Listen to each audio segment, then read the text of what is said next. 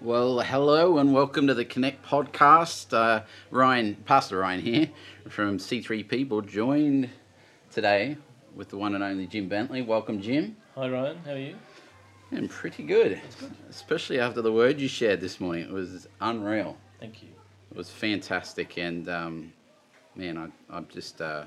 It's amazing God's timing and things, isn't it? That's true. I mean, that's. I think I sent you the brief, July. scriptures, and that was in July. Yep. And here you are preaching it on what is it? The something of 6th of October, October, the 6th of October, and I just think it's a word in season. The passage you spoke out of was Matthew 7:15 to 20. Yep. And a challenging passage. It would have been incredibly challenging for the listeners, I'm sure. You can almost hear the murmuring on the hill of who was the false prophet among us. Yeah. But it obviously focuses in on that. Yeah. Yeah. I think it is that's a lot of the Sermon on the Mount is like that though, isn't it? Jesus is saying challenging, controversial things. Yes. He didn't shy away from that. No. I think, as I was reading the passage, it got my mind running that, like, in today's world, there are so many things that you could say this person or this teaching or whatever is false. Yeah. And I was very moved in sort of thinking that this isn't just speaking about people stood on a platform preaching. Yeah. It's anyone who, whether they know it or not, is setting themselves up or being set up as a teacher, as a philosopher. Absolutely. And so, for us, we need to guard against not only being led by people who could be false teachers, but not inadvertently becoming a false teacher ourselves by expressing views on things that may not actually be in accordance with the truth. Absolutely. I mean, prophets even back in those days weren't limited to Judaism or.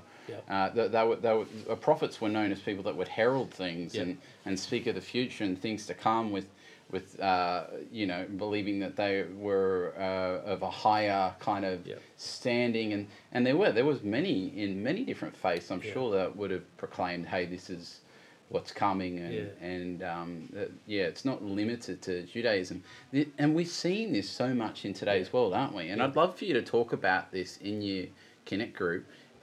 What kind of sounds and voices are speaking in the world around us? Because there are many. There's never been so many voices yelling and screaming so loudly. We have so many different formats now, whether it's a podcast or a YouTube or it's on your device or media, social media. I mean, there are so many loud voices crying out.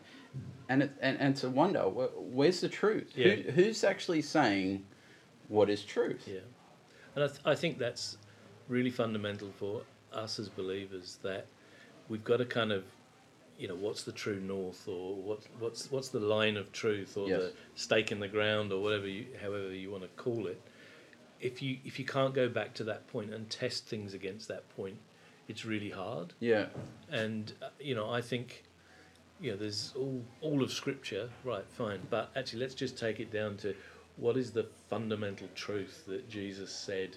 He said, I am the way, the truth, and the life. No man comes to the Father but by me. And the truth will set you free. Exactly. Not a person even. Yeah, exactly. That's right. And this is the point. This has been a reality for me, but your emotions can lie to you. Yeah. And other people's emotions can lie to you. I mean, someone that speaks with a lot of conviction can convince you. That's right.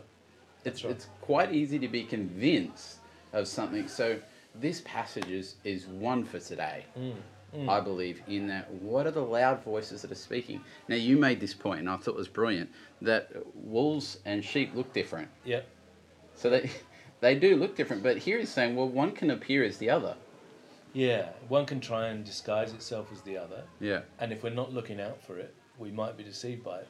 In that passage in Matthew 24.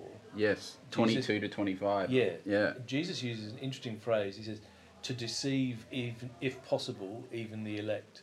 And so Jesus is saying, the elect shouldn't be possible to deceive the elect. Yeah, but talking about believers. The believers, exactly. Yeah. But that the wolf is out there to deceive, if possible, even the elect. Yeah. And so it should be hard to deceive us, as long as we've got our eyes fixed on what's true. Because if we have, we'll see that ain't no sheep.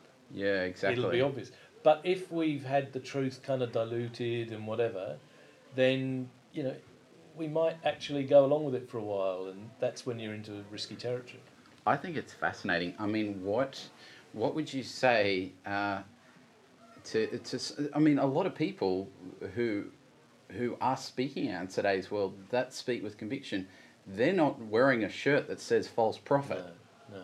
They wouldn't believe that of themselves, and neither would even their dedicated followers say that, oh, I'm following a false prophet. Yeah, that's right. A false prophet doesn't herald, Yeah. hey, here's a false prophecy that I'll be bringing. Yeah. They are completely believing that there's something other than what they are. I think there's a range, isn't there? There are clearly people who set out to do harm, and there are people who think that they're right, but because they don't have their whole belief set based in Jesus Christ, then there's no reason to believe that they will be right. But so those people were probably well intentioned, probably thinking they're helping people, leading people in a helpful way. But actually, if it's not anchored back in, does this all fundamentally point to Jesus? Yeah. Then you can't believe that as a direction in your life. But they wouldn't know that, and they would think they're being helpful. I love what you said, and obviously the passage speaks to it, that the way to acknowledge is one or isn't one. I mean, here's the thing, that Jesus came as a good shepherd. Yeah. And the shepherd, in terms of his why Jesus came, is to gather. So the sheep, the shepherd gathers people together, but back to the Saviour, back to Jesus. Yes. Yeah? Yeah. And I think it was at Luke 6, 26, you spoke out of as well, which is a great scripture to look at. Another one was Galatians 1, 6 to 10. And you would say, so by the fruit you shall know. Yep. Right? That's right. Yeah.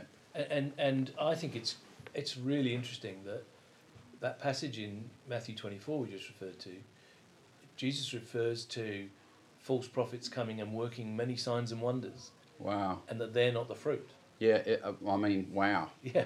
So, just because someone's doing miracles doesn't mean you should be following their teaching. Yeah. Because the enemy is powerful as well. And I think sometimes we forget that, there are powers at work against what we're trying to do, and they are powerful. Very good. And so we can't just follow people who are doing amazing things. We need to be following people who are displaying the fruit, and that fruit comes from, the vine, abiding in him and him abiding in you. John 15, which is another passage you used, and I'd encourage you to read that. Talk about this in your Connect group. What does fruit look like? Yeah. What does the fruit look like? If you're trying to, I mean, you can feel anxious in this moment. You go, what do I believe? You can immediately you can start to feel lost, thinking, well, do I believe the one that's eloquent with their speech? And Paul even talked about this, that I wasn't the best at this. Yeah. I can't remember who he was speaking to. I think it might have been the Corinthians, but he said, I didn't come trying to convince you with my many, many words. But with a demonstration of the gospel. Of the gospel, which is the gospel is the truth. That's right. Again, that'll set you free. But talk about the fruit, because you can see it. Sometimes you can get lost in the emotion, and it's not even the person. We want to make the person wrong or right. Yeah. But if someone's deceived, they're just lost. They're not in God's eyes even. They're not completely lost. Yeah. So what is the fruit? Just talk about that as a group. If you're trying to decide, hey, is this person speaking truth or not? What is the fruit? There's one other thing I want, if I'd had more time this morning, I'd have loved to have talked about, and that is that prophecy isn't bad. Yeah. Right? Prophecy is good. Yes. It is a gift of the Spirit, and we should... It's life-giving. Yeah, we should seek prophecy. But in Jeremiah 23, verse 16, it says, do not listen to what the prophets are prophesying to you. They fill you with false hopes. They speak visions from their own minds, not from the mouth of the Lord. Yeah. They keep saying to those who despise me, the Lord says you will have peace. And to all who follow the stubbornness of their hearts, they say no harm will come to you.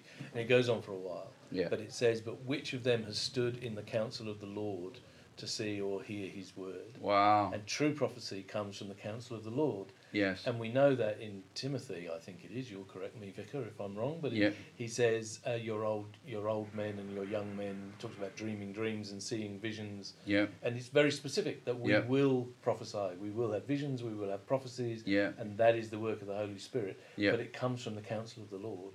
Yes. And so, unless you're standing in the counsel of the Lord, you won't hear from Him. So, You won't. I think in the Old Testament, when the Holy Spirit hadn't yet come and imparted that gift widely, it was a different world, and we need to guard against false prophecy, but not guard against prophecy. Yeah. Prophecy is powerful and effective, and we should seek it. Absolutely, and it's a God-given gift. But again, prophecy is to bring people together and align and connect people to God. Yeah.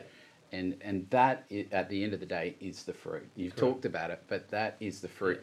And this is the enemy always comes to divide and separate, to steal, kill, and destroy, and to scatter. Yeah. So whenever you see a person, either with a strong opinion, drawing people to their own truth, or looking to divide other relationships up, to separate one from another, you can say God's not in it. Yeah.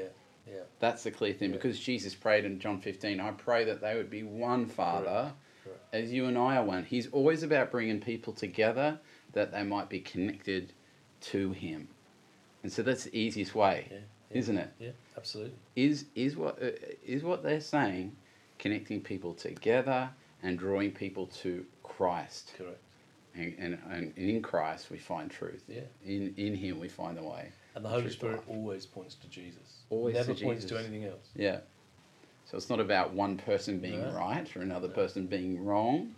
It's about Jesus being at the centre of everything. Yeah. Jim, I love your message. It was such a word in season. Thank you.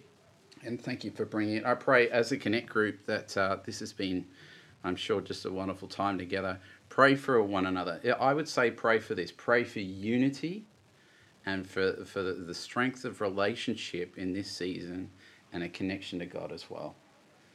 Bless you guys and look forward to chat to you soon.